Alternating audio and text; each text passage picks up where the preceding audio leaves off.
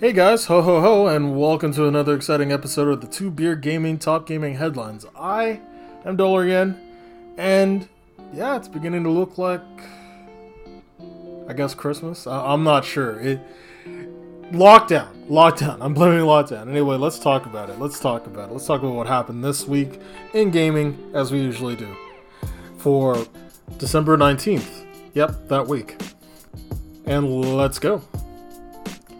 And it's beginning to feel like a week for Cyberpunk 2077. Well, last week, more or less. As the game is still dealing with the backlashes of the launch that happened December 10th. Sony has decided to pull the digital copy from their PlayStation Store, and also offering refunds for those who are dissatisfied. Microsoft Store has followed suit and refunds only at this point. CD Projekt Red has pointed out in a statement that people can still be able to try to get refunds on both digital as well as physical up to December 21st as the date that they can accept it.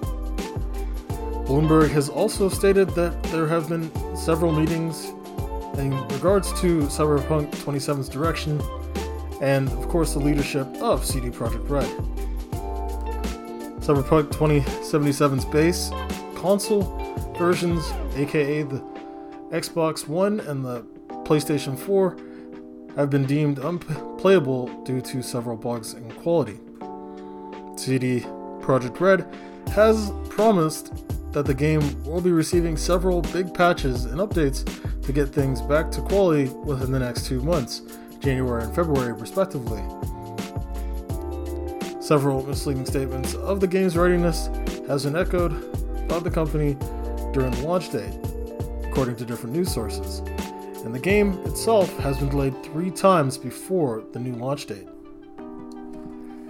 And Sephiroth's kit, stage, and Mii fighters were introduced by Mr. Sakurai himself for Smash Bros. Ultimate.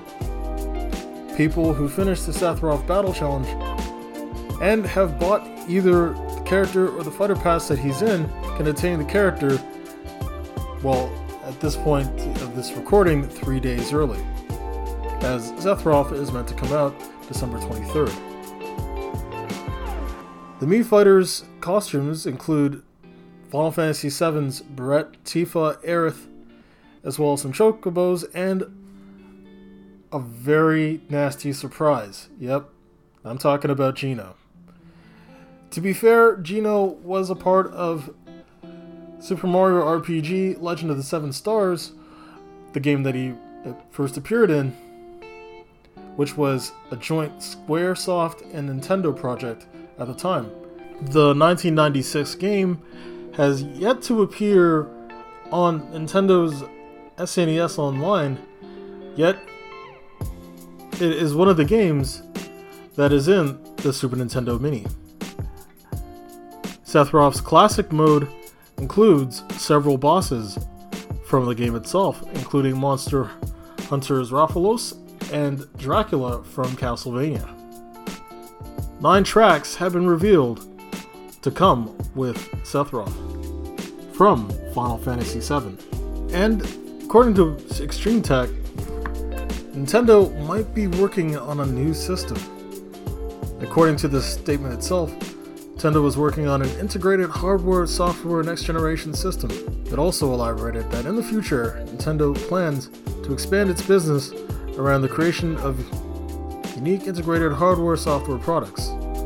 The launch date, as Nintendo was pretty much alluding to, has been given as 20XX. They have put several resources towards the endeavor itself, and of course, as they usually do, they are looking to ensure that this can be turned into something that is a source of fun. And to do this, we can't simply follow what other companies are doing or chase on the latest technology. Nintendo shoes, I'm guessing that's pretty much what they do. And according to Game Rant, politicians called for a ban against scalping and automated bots. Some members of the Scottish National Party introduced the motion suggesting a ban on scalping and bots when it comes to gaming or computer parts should be implemented. The people who are sponsoring this legislation is stating that it would be, quote-unquote, prohibiting the resale of gaming consoles and computer components at prices greatly above the manufacturer's recommended retail price. Oh, thank God. And not a moment too soon. I was really hoping to get that PS5.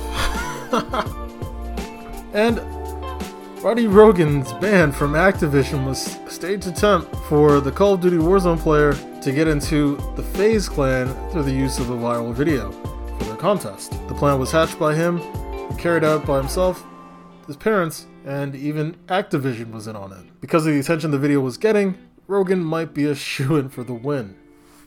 Luckily for Rogan, his parents are pretty supportive when it comes to him playing Call of Duty Warzone, even though Warzone itself is a 17-plus mature game. Yeah, it kind of makes me wish that I was 6 and playing some mature games. I mean, seriously, that's a good break.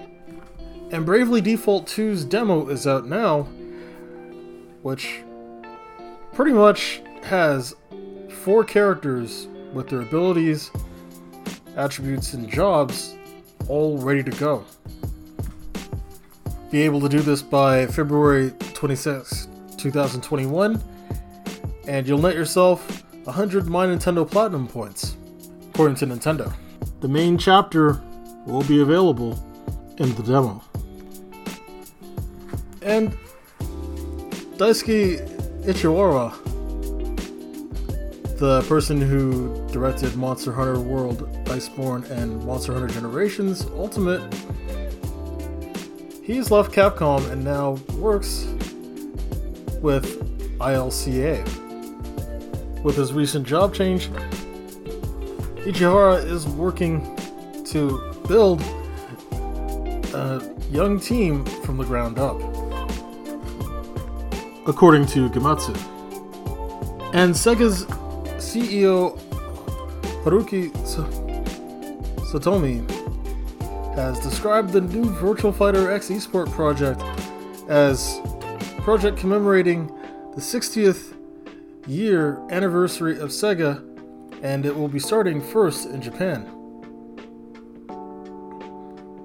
The game itself will be starting as an esports title, and there hasn't really been too much information in regards to that in the article, according to VideoGameChronicle.com. Mostly starting with it being a restart, which is going to be focused on competitive play. From the news itself, it feels as if it's going to be a brand new title that will be something that is different from the other ones. Virtual Fighter 5 Final Showdown was the last entry in the series. Virtual Fighter 5 also sported something called Virtual Fighter TV, which was used in arcades. This is pretty exciting, especially for a game that has a really good following, well, really good cult following, and yeah, I play it as well, so that's the reason. And that's it for the top gaming headlines for this week. Be sure to check out twobeardgaming.com for more amazing stuff on gaming and other reviews and all that good nerdy stuff. Until then, see you later.